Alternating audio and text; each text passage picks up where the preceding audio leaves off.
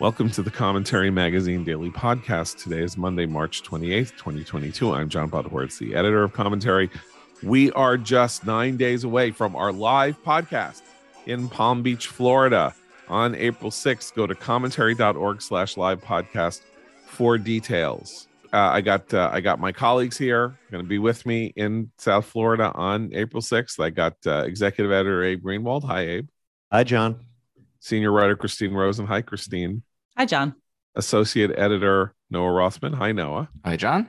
And joining us today, Washington Commentary columnist, American Enterprise Institute scholar, and author of the almost out The Right. Go order at Amazon, Barnes & Noble, from your independent bookseller, wherever fine books are sold. Matthew Continetti. Hi, Matt. Hi, John. I guess my ticket to the live commentary podcast recording was lost in the mail because I have not yet received an invitation, and I'm bursting with excitement for the for the event. I'm bursting with excitement for you to listen to the event. It sounds like that's what I'll be there's doing. only because Dan Senor is going to be there, and it should be a great thing. Commentary.org/live podcast. Why am I tongue-tied? I'm tongue-tied because the craziest thing that has ever happened in my nearly 61 years on this planet happened last night when one of the biggest movie stars in the history of the world, owing to the bizarre rebuilding of the Oscar set, happened to be 5 feet away from the host who made a joke about his wife. So he was able to stand up, walk onto the stage with 2 steps, Will Smith, walk up to Chris Rock and slap him across the face in front of the entire planet Earth, and then scream, having done this, then scream obscenities when he got back to his chair, when he got back to his seat.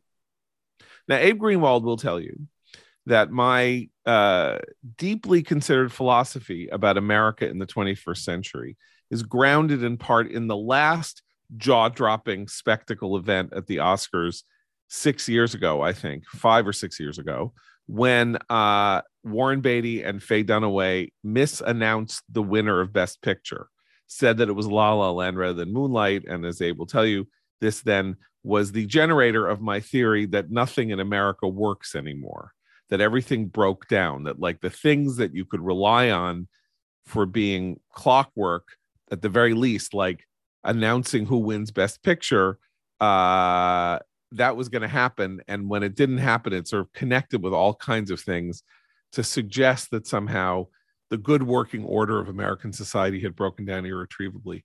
This is something else. This is something about the good working order of American civil society and the question of whether or not famous people, rich people, respectable people, whatever you want to call them, really do believe that they live and play by different rules, and that the world will judge them differently by the way they want to act. And we watched a felonious assault live right in front of us, and Chris Rock decided not to press charges, and Will Smith sat down. He got up 10 minutes later and cried about how tough his life is, and then he partied all night after winning the Oscar. Can I just add, he doesn't get to decide. Chris Rock doesn't get to decide not to press. I mean, he can not press civil charges, but a DA could still charge Will Smith with assault, which is what, in fact, he did, is assault someone. If that was just 2 dudes on a sidewalk, the cops were involved, someone would have been arrested for that. That's assault. You're not allowed to just go around smacking people because you're upset. I thought it was a really horrible example to the country. I think it's a huge amount of celebrity privilege. I was, then again, it also kind of comports with the everyday American experience lately, which is that people's tempers are frayed, civil society is eroded, and people are settling disputes violently, and that's not good. Right. So you said last night that this is like the national manifestation of the masking fights that have been breaking out on airplanes. Yeah, that's what he reminded me of. It's like an angry airline passenger. I mean, so the joke was about how Will Smith's wife, Jada Pinkett Smith, has a shaved head. And then apparently everyone's supposed to know that she has alopecia, which I was unaware that I was supposed to know that Jada Pinkett Smith had alopecia. First of all, I know more. I'm embarrassed about how much I know about rancid American popular culture. But if I didn't know that Jada Pinkett Smith had alopecia, most people don't know that Jada Pinkett Smith had alopecia and that she wasn't going for a specific look for some reason or other. And then Will Smith makes a joke that she's going to be in G.I. Jane 2, which is a very obscure pop culture reference to a failed Chris Rock made this joke. Failed Demi Moore Ridley Scott movie about a woman who becomes a soldier and then has her head shaved. So Demi Moore's head was shaved. So he made a joke that you're going to be in G.I. Jane 2 that I didn't understand. When I thought, wait, I don't really remember G.I. Jane because it was so bad. Was Jada Pinkett Smith in it? Maybe she was in it as the second lead. So maybe they're making G.I. Jane 2, and then because it was about her having a shaved head, and then she made a face. Will Smith laughed. He then must have looked over at her and saw her making a face, and then he flew into an instantaneous rage, and did something that no other. I mean, the very fact that something like this has never happened. I mean, it sort of hasn't really happened like till the 19th century. Like when that guy caned the guy in the Sumner on the Sumner and Brooks. Yes. Sumner and Brooks, right? Yeah, the Brooks. caning incident, in the U.S. Congress, not prompted by a joke about alopecia, but about a debate over slavery. Just want to make sure our listeners know that. Yes, isn't this a good thing for the Oscars? No one cares. No one cares about the Oscars. Ross Douthat's writing in the New York Times that movies are over. I was at the Wizards game. I could care less about what happens at the Oscars. And now all my morning and my attention is drawn to what happened there. Isn't this perversely good for the Oscars to get attention for what was becoming a moribund awards ceremony? Could be. Although, it's like if you weren't watching it, I mean, maybe this means what the Academy should do all next year is, tune in 2023 because you never know who's a rematch. Yeah. I mean, somebody might have a rifle in the, it'll be like the Manchurian Candidate. Someone's gonna have a gun up in the parapets. Yeah, and assassinate someone on stage. That's that's always how firm. How can you beat what just happened? Light slapping. Look, the best part of any of those Avengers movies is when the heroes fight each other. So here you have this big dramatic narrative where you have the two big celebrities going at it. So I think it adds a certain flair and drama to what was becoming just kind of a sideshow that no one's talking about the Best Picture winner. That's for sure. Well, look, by the way, I only cared about this Oscar. I will tell you my personal story about the Oscars now. As everyone knows, everyone doesn't know. You don't know because it's like knowing about Jada Pinkett Smith and alopecia. So you have no reason to know this, but I've been writing about the movies for more than 4 decades. And, currently I'm serving as the intermittent film critic for the Washington Free Beacon, the publication that Matt started. But like everybody, I've sort of fallen out of the habit of seeing movies. Life has become difficult to scheduling to go see movies and stuff. And this movie Coda, which is on Apple TV Plus, I hadn't watched, I hadn't seen because it sounded like a drag to me. And it was like one of those, kind of like TV movies of the week about people with disabilities. And I didn't want to see it, and I had no interest in it. And then, but it was nominated for an Oscar, and I was like, well, of course it was. It's about deaf people and a hearing daughter, and it's like homework to watch it. I didn't want to watch it, didn't want to see it. But yesterday afternoon, after it had this surge of victories and various precursor award ceremonies, my wife and kids and I sat down and we watched it, and it is glorious. It is a wonderful, spectacular piece of work. And suddenly I was deeply invested in who was going to win Best Picture. And I was going to be angry if Coda didn't win Best Picture. And it did. And I was thrilled each time when it won Best Adapted Screenplay, which was the only other creative award aside from supporting actor that it was nominated for.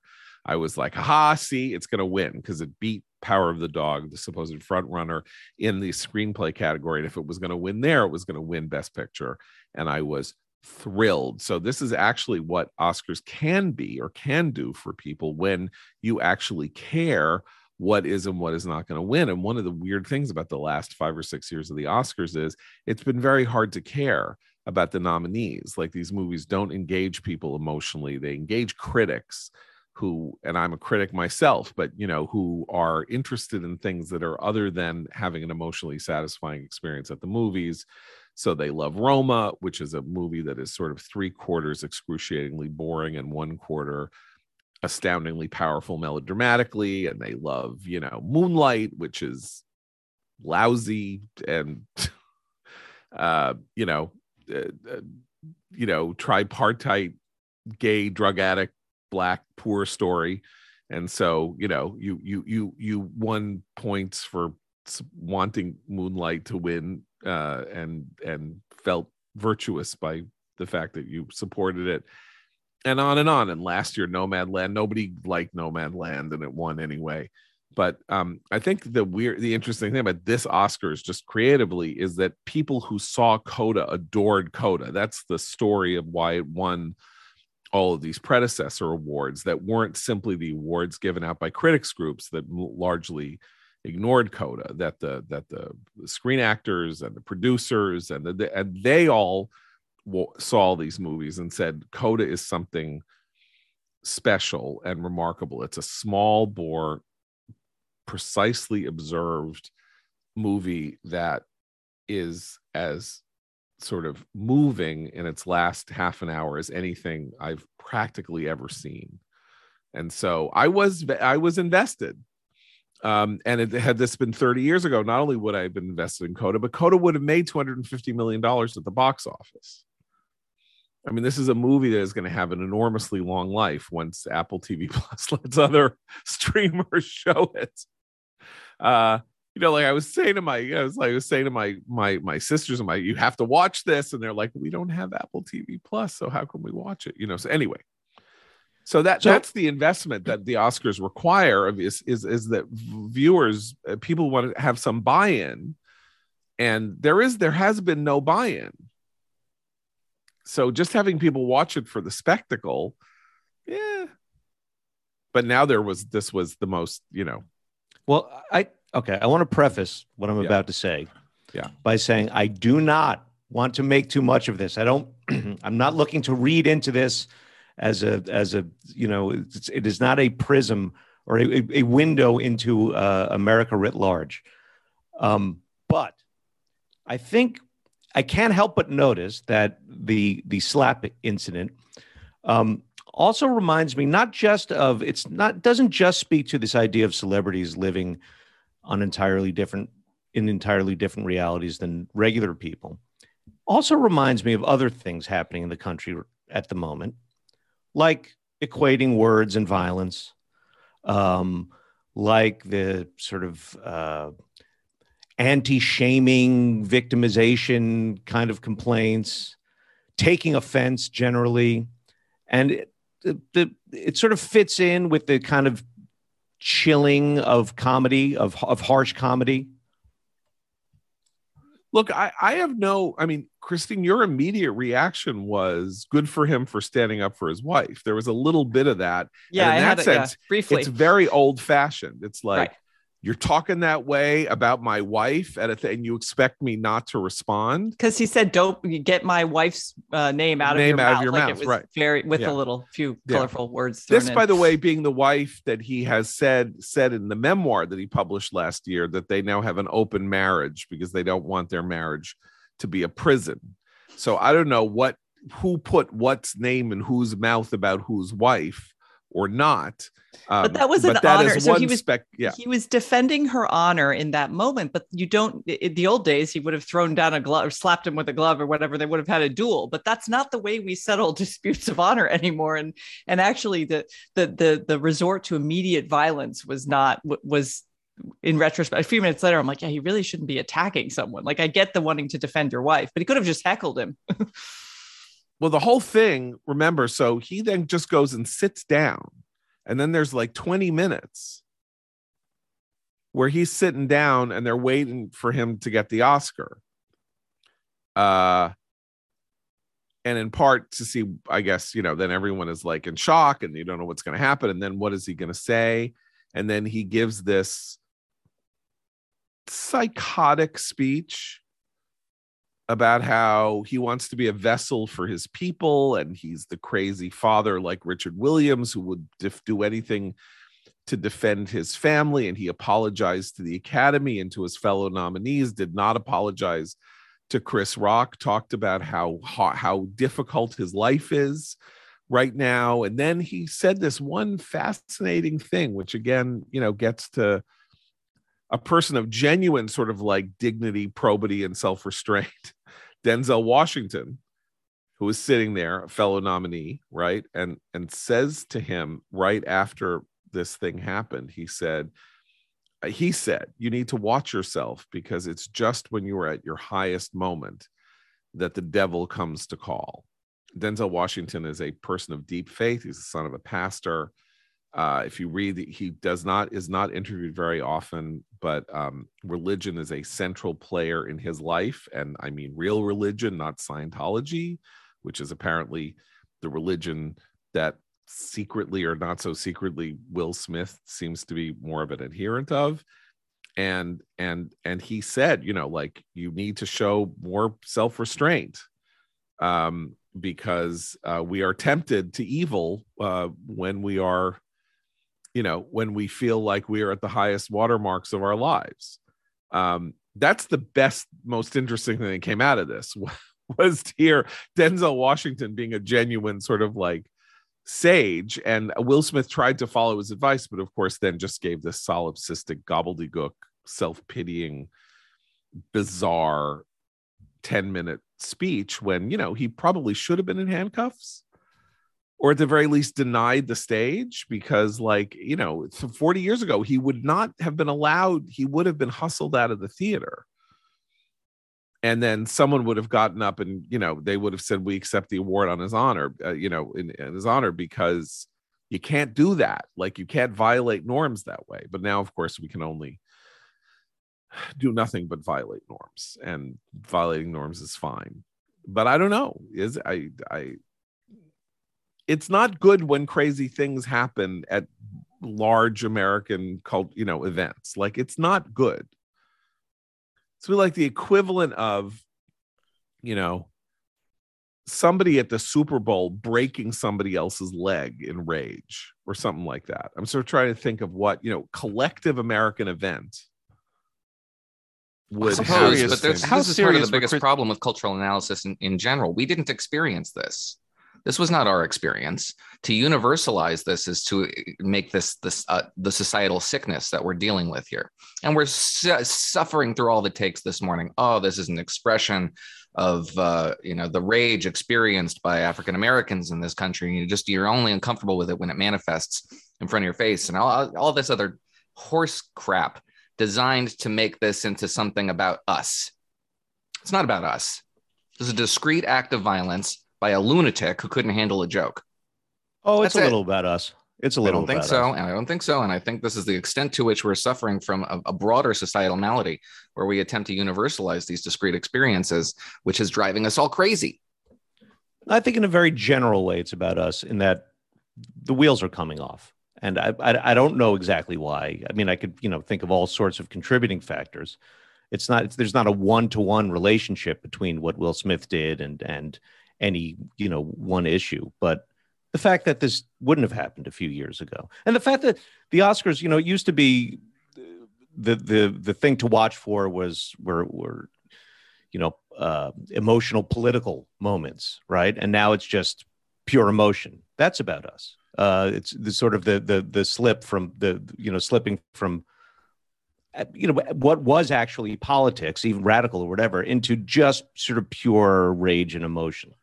Right. Well, I think, Noah, you're right. And it's an important point to say that what triggered Will Smith into acting has nothing to do with me. Us. It has nothing to do with you. However, whatever it was that failed to limit Will Smith's behavior that would have been limited 30 years ago, whatever that guardrail is, has been removed. In other words, he would have. I mean, we were just talking about Charles Sumner. There's something universal about this. No, in yes, human, in but human it would nature. have been done. It would have been done. We can empathize. We can sympathize. No, because Charles Sumner happened once, 160 years ago, and as it happens, our Congress is not the South Korean Parliament where people punch each other all the time. That's not us. That's them. But what I'm saying is that Will Smith, to protect himself, to protect what he wanted and who he was, there were guardrails there that would have this thing where he would have had the impulse to stand up and do this. Something would have pushed him back down in his seat. Possibly, but this does happen in comedy clubs with some regularity. But this was the largest single entertainment event on the planet happening live. It's not a comedy club where people are drunk and then get up and get into a fist fight.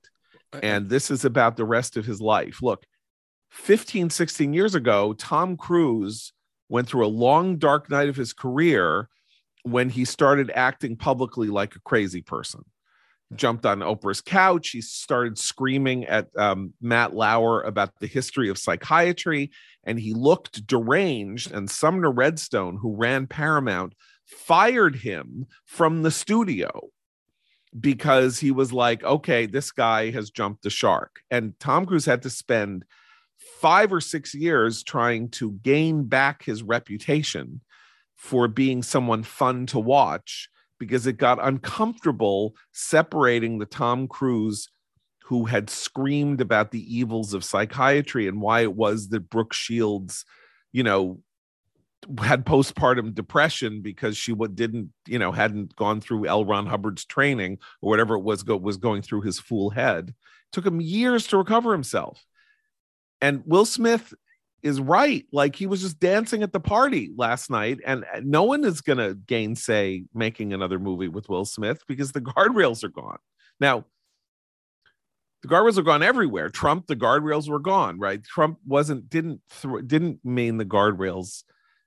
He didn't remove the guardrails. His success meant the guardrails were gone, and he showed that the guardrails weren't there anymore, right? It was a revelation of the lack of guardrails anymore, that Trump was able to rise and survive and thrive in 2015 and 2016.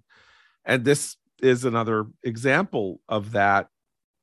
Maybe it doesn't mean anything, but it doesn't feel like it doesn't mean anything.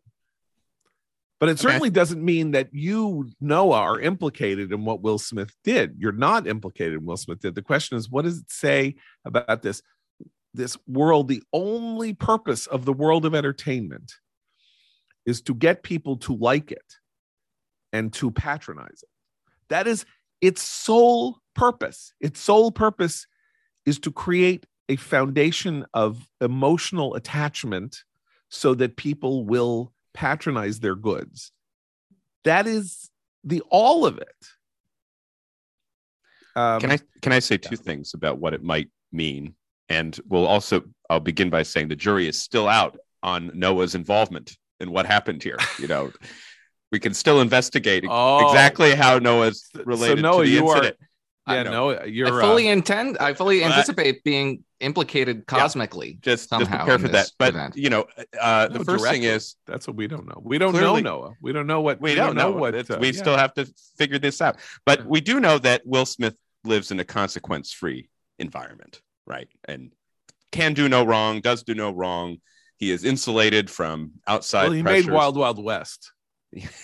Right. But even there, I mean, when we look at the way in which he lives his life, he is in a total parallel universe. And so for him, whatever his will, so to speak, happens to be, he's used to it being realized without any downside. And the second thing is, which, I don't want to diagnose from afar, but there is a real mental health crisis in the United States of America. I mean, I think that is true. I mean, that is one way in which this may be illustrative of some larger trends. And there's clearly an inability for people to contain or constrain or restrain themselves and enforce a certain amount of self-discipline. And, look, the historical parallel can be kind of complicated because first you'd have to find an analogous situation, and it's unclear 30 years ago or 40 or 50 years ago at the Oscars, whether the host would have made a joke about someone's wife, right? So then you just don't really know. But now we're also in an environment where you do make these sorts of jokes, and then you have this sort of response. So it's hard figuring out how unusual this type of response actually may be. Okay, Don Rickles hosted Reagan's inaugural. Did he spend the whole time insulting Nancy? Go watch that set. It is brutal. Okay, brutal. Well, he was a mean comic too. Yeah, well, I love Don Rickles, but I just but Reagan loved it. Yeah, Reagan loved it. Okay, exactly. Okay. Here's the thing. Chris Rock made a joke about Jada Pinkett Smith. Okay, if that had been Billy Crystal, he wouldn't have made a joke about Jada Pinkett Smith. And if it had been Billy Crystal, Will Smith wouldn't have gone on stage and slapped Billy Crystal.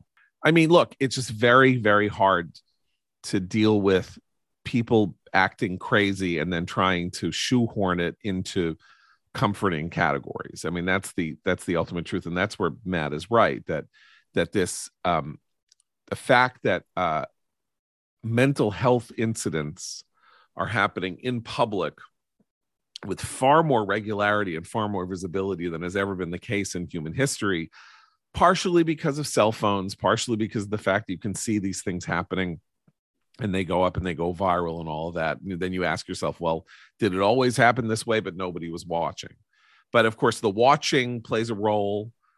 You know, this is actually not what it really is, but it's like the Heisenberg uncertainty principle. The fact that watching is present changes the way people behave in general. But yeah, the lack of restraint, the lack of internal restraints, the lack of shame, or the lack of shame in the old-fashioned sense, which is that you do not want to make a fool of yourself in public, and your dignity is very important to you, and you behave in a way that attempts to retain your dignity. And that is something that is now increasingly missing. That dignity is less important than self-expression. Well, because they have a sense of entitlement, and sense of entitlement trumps the obligation to behave in a dignified fashion every time. We see it in politics, and now it's been, constant in celebrity for the last several decades.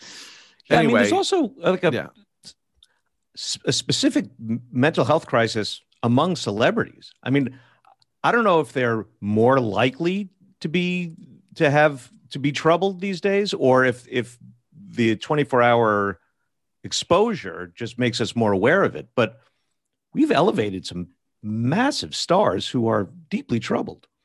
That's true. That's absolutely true. Although that Tom kind Cruise, Will Smith, Kanye, Mel Gibson, these are big titans. Yeah.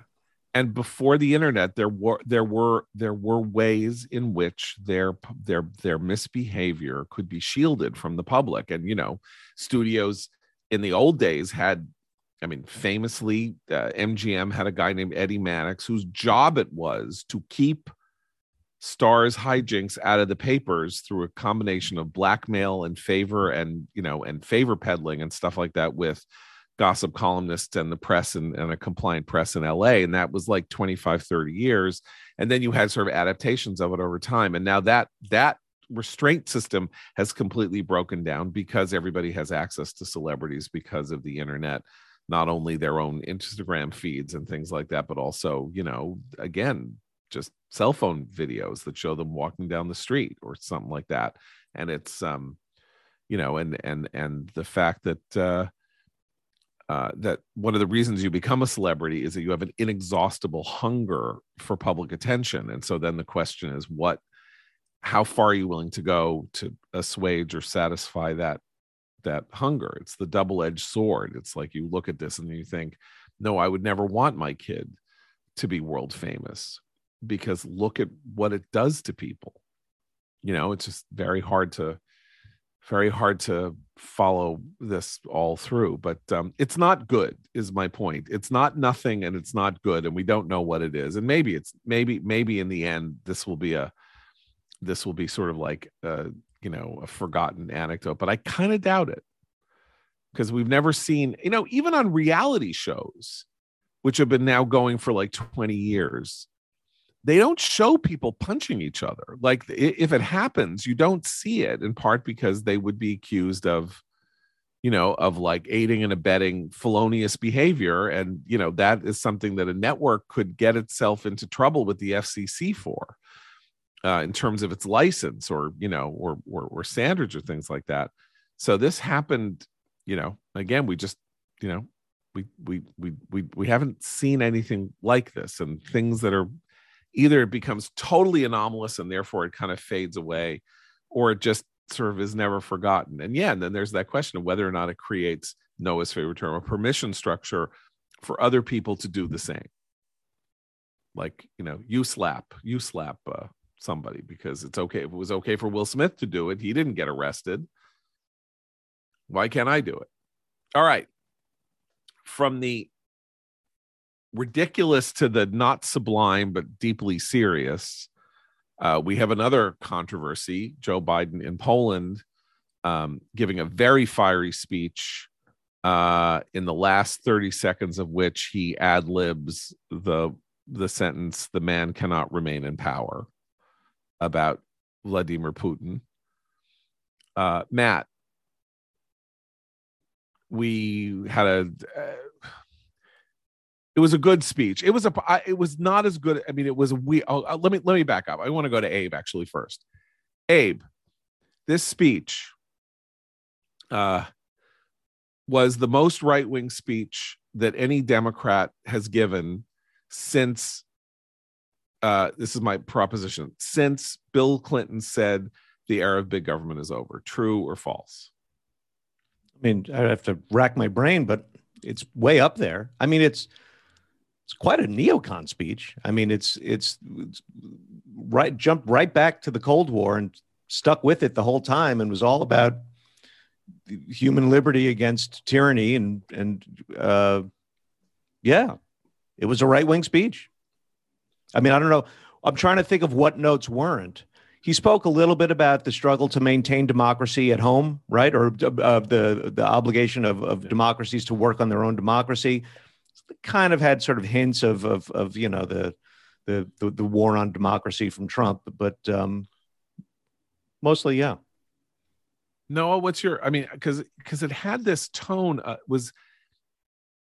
It wasn't evangelizing the way that George W. Bush's second inaugural was evangelizing, but it was the struggle between freedom and tyranny is ever present and is the most important thing on earth. And then he evokes John Paul II, who, is given a lot of credit for creating the, what would you call it, spiritual conditions for resistance to communist rule in Poland and in Eastern Europe that not only led to solidarity in 1979 and 1980, but also to the kinds of withdrawal from moral acceptability that communism faced that led to the crack up of the Eastern Bloc and the fall of the Berlin Wall, right? He begins by saying John Paul II said, "Be not afraid." And he ended with John Paul II saying, "Be not afraid." So it wasn't exactly evangelizing, but it was missionary, kind of, even if it wasn't evangelizing. Yeah, I think it was a profoundly confused speech that could only have ended as it ended, in a debacle. Because wow. Right, because it conveyed all these notes, these messianic notes about, sort of Obama-esque arc of history, freedom and liberty triumphing over tyranny, and the moral, profound moral obligation we have to advance these values, whatever the cost. And at the same time, however, it was trying to convey this very narrow realist message about the Atlantic Alliance's mission, which is strictly and purely defensive. And that was a note that was sounded repeatedly throughout this speech, even as it was talking about the global, universal, historic mission imposed on us by Russian aggression. So at the end, he steps all over what he was clearly trying to convey in the text, this defensive message, by articulating the logic of regime change. And then the White House spends the rest of the weekend trying to clean up this remark and insist that was not what the president said, not what our goal is. And this is something that we're not sure whether they believe it or not, but this is something that Russia has said repeatedly is the West's objective, regime change in Russia, not just during this conflict and all the measures we've taken to isolate Moscow, but previously. This has been a narrative theme that the Kremlin has surfaced on several occasions and retails regularly, and we're left to sort of talk ourselves out of the idea that they actually mean it. Like, these are just ideas designed for internal consumption. They really are just kind of wacky narratives that Russia, retails to advance its own agenda, the Kremlin's own agenda. But we don't know if they don't really mean it. All you got to do is listen to and see what they focus on. And honestly, the Kremlin sounds increasingly like a very extremely online activist on 4chan. For real. I mean, they talk about the J.K. Rowling getting canceled and Russia's trying to get canceled and you people and your gender freedoms in the West. This is Vladimir Putin saying this stuff. And then you have the Ministry of Defense saying Ukraine is trying to weaponize birds. They're putting up, signs inside Ukraine saying, don't worry, be not afraid. It's okay to speak Russian. Because there's this belief inside Moscow that they talk about very consistently that it's illegal to speak Russian in Ukraine, and that there's intimidation campaigns against people who speak Russian in Ukraine. If they didn't really believe that, why would they be putting up billboards about it? So we risk mirror imaging them a little bit, this old Cold War concept that's made a return, when we talk about how they don't actually mean all the crazy stuff they say. And therefore, we can say whatever we want because every reaction they have is disingenuous. And we may not be right about that. They may be as crazy as they're acting. Matt. Well, I think the first thing to say is Biden is right. God, we should want Putin no longer in charge of Russia. But the question is it the place of the president of the United States to say that in this particular situation? And when I look back at Biden's conduct since even before the beginning of the war, he's done all the wrong things. So first, he said that in timing terms, he said everything at the wrong time, right? He has done either said the wrong thing at the wrong time, and then or not done the right thing at the right time. So just to go through the chronology, before the invasion, he said explicitly that the United States would not deploy forces if Russia invaded Ukraine. Now, look, he could have believed that. But he didn't need to say that because that basically provided a green light for Putin. You want to leave Putin uncertain about what you might do. Then once the war begins, he's continually raised the prospect that we can't be escalatory because that, Biden says, would result in World War III. The whole World War III concept is a fixture from old Soviet propaganda that now Putin likes to do in order to self-constrain the West. They call it reflexive control, to bind what we're going to do. Biden has bought into that. Then the MiG debacle, right? He's the one who's, no, we can't give the MiGs to Ukraine because that might be escalatory. All right, well, but look at his trip. Talk about escalatory. First, in the press conference, he begins with the whopper, which I kind of devoted a column to, where he said, sanctions don't deter. When every single member of his administration for weeks in the run-up to the invasion was saying exactly that the threat of sanctions would deter Putin. So he starts by saying that. But he also says, when asked about the potential chemical weapons use by Russia in Ukraine, he says, well, if that happens, we will respond in kind. Leaving a lot of people to say, wow, what does in kind mean there? We'd use chemical weapons. So they have to walk that back. Then the next day, he's talking to the troops stationed in Poland, and he says, the sights are just horrible, what's going on in Ukraine, which you will, and the bravery of the Ukrainians is so commendable, and you will see it when you are there. Which, hold it, what does that mean, that they're going to go despite all these weeks of him saying they're not? They have to walk back. And then finally, it culminates in the speech in Warsaw, where he says at the end of the speech, Noah is exactly right. That speech was about NATO's purpose, and it was supposed to send a non-escalatory message. That is the same thing that Biden and his team has been saying, which is we are not going to directly interfere in Ukraine, but we will protect, quote unquote, every inch of NATO territory. But at the end, he gives this remark, God help us, he cannot remain in power, which suggests an escalatory theme. He has to decide what he wants to do. And then when he decides, he needs to resource that commitment properly. And right now we have this confusion of ends and means. We have no end game for what we want to achieve in Ukraine. And if the end game is subtly regime change in Russia, we have nowhere near the means or the rallying of the public behind that goal that would be necessary to achieve it. We have never called for regime change of a major power. Like, if you think about it, called for regime change in El Salvador, we called for regime change in Venezuela, we directed regime change in the Philippines in the 1980s. We've insisted on regime change in Afghanistan and in Iraq after we went in there. But there is a huge power differential between us and those countries that we have suggested or sought or advocated for regime change. I don't even know what it means to say there needs to be Putin cannot remain in power. Well, does that mean that Putinism doesn't remain in power? What does that mean about the structure of the Russian government after his fall? The Russian government, the constitution has been rewritten essentially to privilege and make possible Putin's, reign forever. So what is it that we want exactly? Are we now saying that everything that has gone on, that Russia's behavior is the result solely of the behavior of a single person? It's a strange thing to call for regime change when you were talking about a single person on whom you have decided to hang the entire moral blame for the behavior of his country, right? I mean, granted, he is an autocrat, and so he has directed the army to go in, the military to go into Ukraine.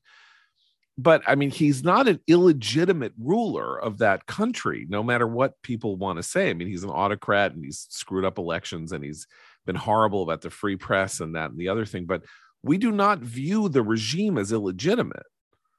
We just view it as evil or, misbehaving. And so either you have to beat it in a war. You can't, I don't even understand what it means to say he cannot remain in power.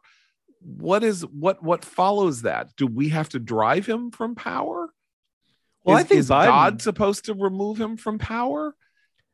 Yeah, I think Biden was trying to say something sort of organic to the effect of, this man is just a monster. Without announcing new dramatic policy changes. Well, he came back and even he walked this one back. I mean, I agree with Matt. At what point do we stop calling this business he has of blurting out stuff that's actually the opposite of what his administration's policies are, particularly in extremely sensitive negotiations and speeches like he did this weekend? At what point can we stop calling these gaffes? And at what point will the media actually treat this discombobulation of messaging that is a constant of his administration? Now, it's not a bug, it's a feature. At what point are they going to start treating that with the critical assessment that they should be? I hope it's sooner rather than later, because this was the last straw for me. But he went to church on Sunday, went to mass in my neighborhood because they shut down the street. And when he was walking out, he was asked by a reporter, were you calling for regime change? And he gave one word, very firm, no. However, some little spy who goes to mass at the same church immediately, of course, wrote some reporter and said, well, it was interesting because the homily it was all about, how Russia's like the prodigal son and maybe we should just forgive and love our enemy. And I'm like, poor Biden's getting a lot of mixed messages between what he's saying when he's in Poland, what his administration is telling him to say in written text, and then what he's off the cuff mentioning. I think part of the confusion is that maybe he's confused. He doesn't know the end game. He's not even trying to game it out by what we can tell. And there's some efforts to, apologize for these remarks and suggest that they won't have any sort of effect because, we don't react to that kind of rhetoric. We react to the movement of relevant assets.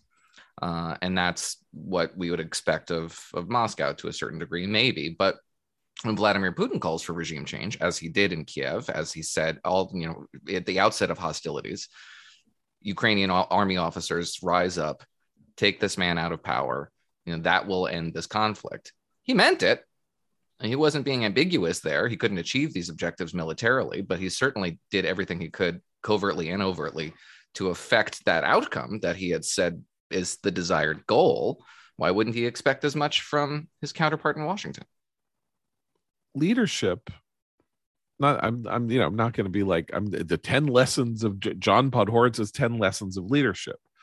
But if there is one basic 101 leadership rule, it is constancy. Like that is, you set a course, you're the captain of the ship, you set a course and you go on that course. And if you have to make a course correction, you do it carefully so that you don't slam into another ship and so that you don't turn the ship over because you steer too hard to starboard or whatever. Constancy is like rule one in leadership. And what is fascinating about watching Joe Biden over the last 33 days since the invasion is his inconstancy. We want to give him credit. And I'm not looking to score points against Biden. We want to see in his policy constancy, and we can see some of it, right? Just the absolute unshakable commitment to the idea that there is no question, cross into NATO territory and we're at war. We are not holding back. Don't you do it. And we're talking about the entire body of NATO countries on the border, and don't you do it. Don't you do it. That is the one constant here, period. And that is good. That is a good thing. He has saved NATO by doing this. Without question, after years of Trump questioning it and all of this, he has said Article 5 is in existence. You are not coming here. I put 100,000 troops on the border. We're moving arms and weaponry. I'm here to scare the hell out of you, Vladimir Putin. Don't tempt us. Don't cross us. This is the red line. There is no breaching that red line. That is the constant thing. Everything else has been inconstant. And there is this poll taken yesterday by NBC News. Biden has the worst numbers of his presidency. That wasn't supposed to happen over the last month after the invasion of Ukraine, right? There was supposed to be a rally around the flag effect. There were supposed to be Americans starting to think that, he was resolute and tough and showing this is how it goes. And this is what happens when what wasn't probably going to be much, but there should be a rally around the flag effect. And the truth is that the American people have negative associations of him on this and on COVID and on inflation and all of this because he is inconstant. He says three things at once every time. He blurts things out and everybody walks the back, or he's too negative about easing COVID restrictions, and then he isn't, and then he is. And, Bill McInturff, the pollster, who is a very fair guy and is not that partisan, though he is Republican, basically says the catastrophe that is coming in November is now unavoidable for Democrats because you cannot, Biden's numbers are going south while he is a president during an international crisis that he is handling at least in half bore, not so badly. But that is not how the American people are seeing it. And you know why? Because he does not feel like he is in charge. Because he is inconstant. And that is destabilizing. That is discomforting.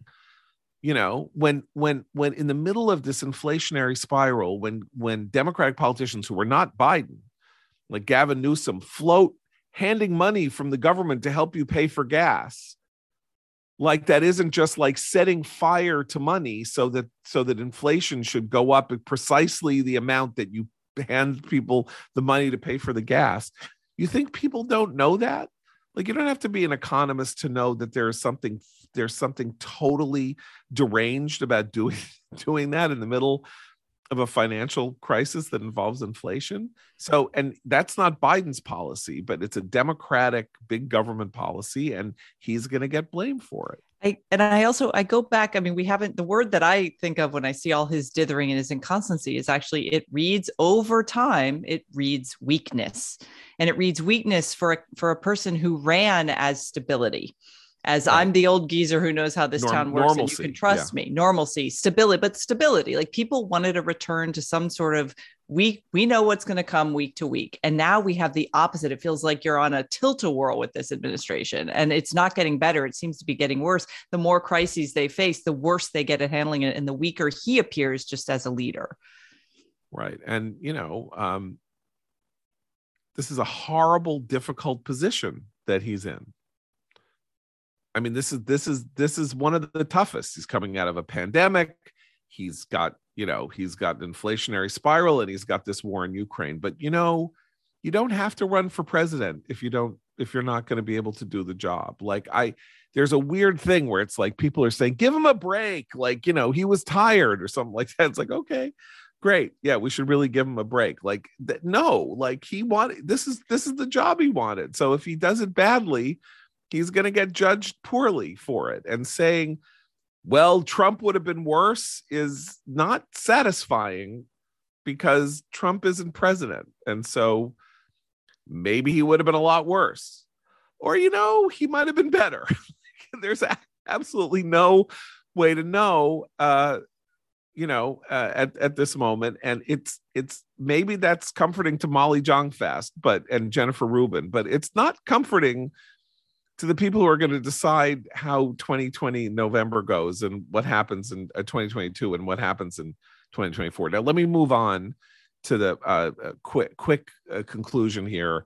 Very confusing story. The leak from the January 6th commission of these emails and texts, I guess, between Mark Meadows, the White House chief of staff, and Ginny Lamp Thomas, Virginia Thomas, the wife of Clarence Thomas and a longtime conservative activist, and the hay that's being made out of this. I think there are two issues here. Matt has a very interesting point to make about the procedure, the fact that we know about these emails and this traffic and what that is, and then we should talk about the substance. But Matt, you wanted to sort of express your extreme concern about the fact that we even know that these emails exist or texts. I do. I have I've been a supporter of the January 6th committee. I think it's doing worthwhile work, but I was disturbed by this leak of Ginny Thomas's text messages with then White House Chief of Staff Mark Meadows to Bob Woodward and Robert Costa at the end of last weekend, because it had all the markings to me of a media drive-by, of a political hit job, and not, it seems to me, related to any of the substantive investigative work of the committee, which is supposed to get into how exactly the riot at the Capitol on January 6th was organized and incited. And there's no link in these text messages to those events. What we learned about it is that Ginny Thomas, like millions of Trump supporters, was following the president's line that a fraud of massive, as McCarthy might say, a conspiracy so immense had resulted in a stolen election, and that she was urging the White House Chief of Staff to fight this election. And of course, we know that all of those claims were baseless, and that Trump's own Attorney General, William Barr, said there's no there. This was a fair election. Biden won fair and square. Ginny Thomas was wrong. But she wasn't the only one who was wrong. And there were a lot of conservative activists who believed the same thing, and they were wrong. But to turn that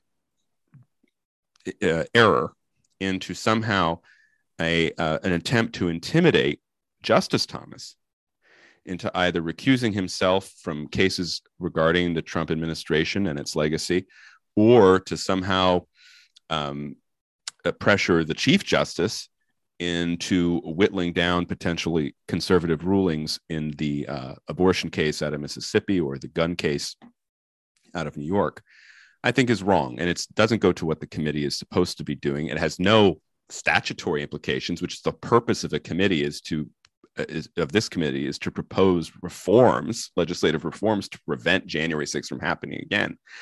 So to me, I read this story, and even while I think there are ethical issues raised by Ginny Thomas's behavior, in addition to her just being wrong about what happened in 2020, I saw a Democrat media hit job in as plain as day.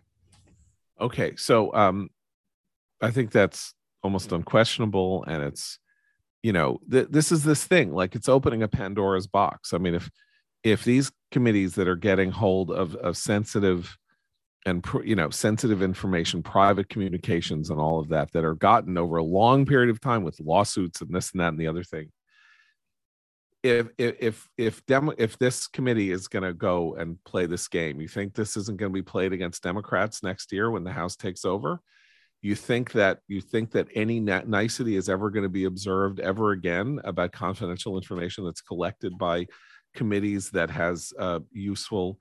This is not normal. It is not normal to leak private communications that originally nobody would ever have had access to. It is abnormal. It's creating a new normal. And what's sauce for the goose is sauce for the gander. And as Mitch McConnell said to Harry Reid, when Harry Reid lifted the filibuster for Senate for appellate and district court nominations, you will live to regret doing this. And they did. Democrats very much live to regret it, and they're going to live to regret this too. And so are we all, because more norms are being crashed and more guardrails are being removed for the purpose of political scores. That said, now that we know that these things exist, I am going to propose the following. Clarence Thomas has to recuse himself, because that is what recusal is for. And here's why I say this. Ginny Thomas said on November 6th in a text to Mark Meadows, do not concede, right? Do not concede. We basically have to assemble so that we can assemble the forces to defend the president, whatever. And I don't mean that she was saying they're going to make an army and they're going to have a coup. But when she speaks, she is not speaking for herself in the ears of Mark Meadows or of Donald Trump, if Donald Trump hears that Ginny Thomas is sending him a text. Trump and Meadows are going to hear Clarence Thomas's voice, fairly or unfairly, justly or unjustly. They're going to say Ginny Thomas is reflecting one of the 9 Supreme Court justices in front of whom some of these decisions are going to be made. They may be 5-4 decisions, and we're getting a private, backdoor message about what to do about these elections. Now, as it happens, there's no reason to think that Ginny Thomas did reflect on Trump's, did reflect this, because there have been 3 or 4 Supreme Court decisions in cases relating to the election. I think all of them, with the exception of the Alito decision, which came about the same time as about the Pennsylvania Supreme Court's rulings. It's too complicated, but have been, dismissed without anybody objecting on the Supreme Court, meaning Thomas has lined up with the idea that the 2 or 3 suits that got to the Supreme Court from Wisconsin and other states were baseless. So in his behavior so far, we have nothing except for one ruling that doesn't involve these emails that would suggest this. That said, she's texting him. The fact that she was texting him may have had some effect on the Trump administration's behavior, or the Trump White House's view of what might be heard at the Supreme Court. And under the proposition that you recuse yourself, even if there only appears to be a conflict of interest, not that there is one, but that there might even appear to be a conflict of interest, in order to keep the court, pure and free of taint, then he should probably recuse himself. That's what I'm proposing. And I'm an immense admirer of Clarence Thomas, and I think he's a very principled person. And I think that this is probably the right thing to do. But does anybody want to take the other side of that? I will just say I pretty much agree with you, but it is establishing a principle about what husbands and wives who both have political power or political influence in this town, and there are many such couples on both sides of the aisle. If that's the new norm, there are going to be a lot of people who are going to have to recuse themselves from a lot of different things, including, any sort of government regulation and oversight of the finance industry. If you're Nancy Pelosi, on the right, all the people who have spouses who are in some sort of political activism, it creates a new standard. Now, you might argue that's a good one because there is a lot of incestuous stuff that goes on in DC, but it's a different. it's an articulation of a tougher line on that stuff. If a wife and a husband who say we keep a kind of wall about that, we don't discuss our work with each other because it could lead to these conflicts. If that can't be assumed and accepted as a matter of honor, as an honor system, then it's different. I mean, I agree he probably should recuse himself because the court does not need that headache right now. But it is sort of caving to a standard that I don't think Democrats are going to hold themselves to. Can I object to that in one sense? I mean, this is a unique situation. He has a lifetime appointment that, without, impeachment by 2/3 of the Senate, cannot be removed. And he is one of 9 votes. So on the one hand, he's only one of 9 votes. And on the other hand, in a 5-4 split, he's the deciding vote in something for which there is no appeal and for which there is no higher, this is not like Nancy Pelosi having power and her husband, making money, or Mitch McConnell and Elaine Chao or other cases like that, because there's something very specific about the rules binding the Supreme Court that are different from other. I can see that. Yeah, I agree. I agree. It is distinctive in that sense. I would just say, John, you have to be very clear about where you're drawing the line, because take Ketanji Brown Jackson during her hearings when she said she would recuse herself from the case that will probably be heard next term on affirmative action policies, and she's on the board of Harvard. And so she said, I'm on the board. I'm a party to that case, and therefore I will recuse myself from the case. Clarence Thomas is not a party to the, I don't, when you mention recusal, I'm not sure where you're drawing the line. Does that mean every Trump related case that comes before the court? Does it have to do with January 6th related cases? Clarence Thomas is not the party to that. And it's not even clear Ginny Thomas is. What Ginny Thomas is doing is expressing an opinion. That opinion was wrong. Her relationship to conservative activism over the last 25 years will probably inevitably led to this situation. And I think she needs to think about how she's relating to these activities.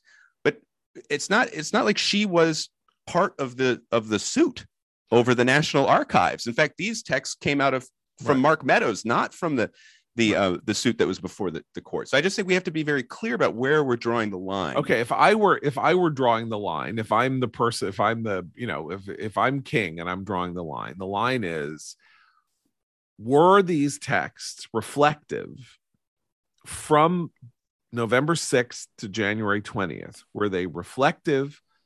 Were they reflective, materially relevant?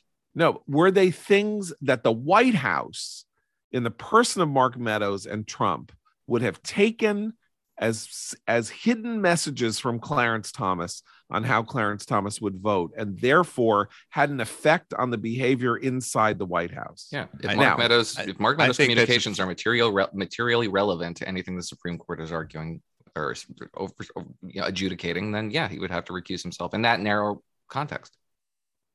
So that's my Clarence Thomas, a wife's views, and this gets to what Christine was saying. Yeah, this is a very, and I applaud your traditionalism, it is a very traditional conception of marriage to say that there is exact symmetry between a spouse's opinion and the other spouse's opinion. It is not necessary to make that leap, in my view.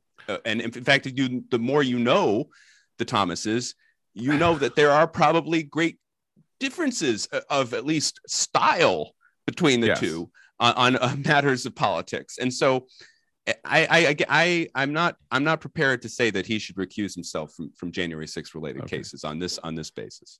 Okay. No one needs to tell me that wives and husbands may have differing political opinions. Believe me. I'm talking about something very specific. Okay. The president was a lunatic. He had lunatic opinions, and he had enablers who were either lunatics or hacks. And they themselves, like Mark Meadows, may be a felon, since we're now discovering that he didn't live where he voted and his wife didn't live where she voted, and they are about to be charged with voter fraud. So congratulations for the Republican obsession with voter fraud that will now be nailing a former congressman and White House chief of staff.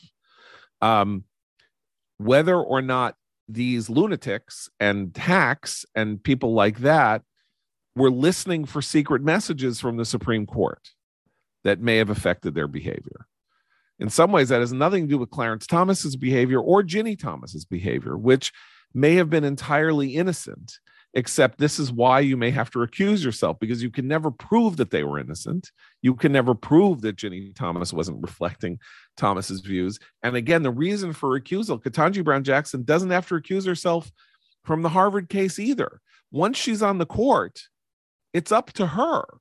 That's the court doesn't answer to anybody. By that standard, John, the number of causes in which Ginny Thomas is active would mean that Justice Thomas would have to recuse himself from probably from the same case that you just said Justice Jackson would not have to recuse herself for its own personal.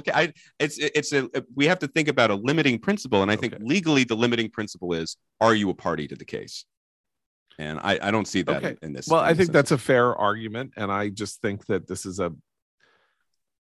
always a problem, because I'm talking about something that strikes me as a unique situation. But as I said about the leak of the emails, nothing is a unique situation, right? Everything is a precedent for something worse, or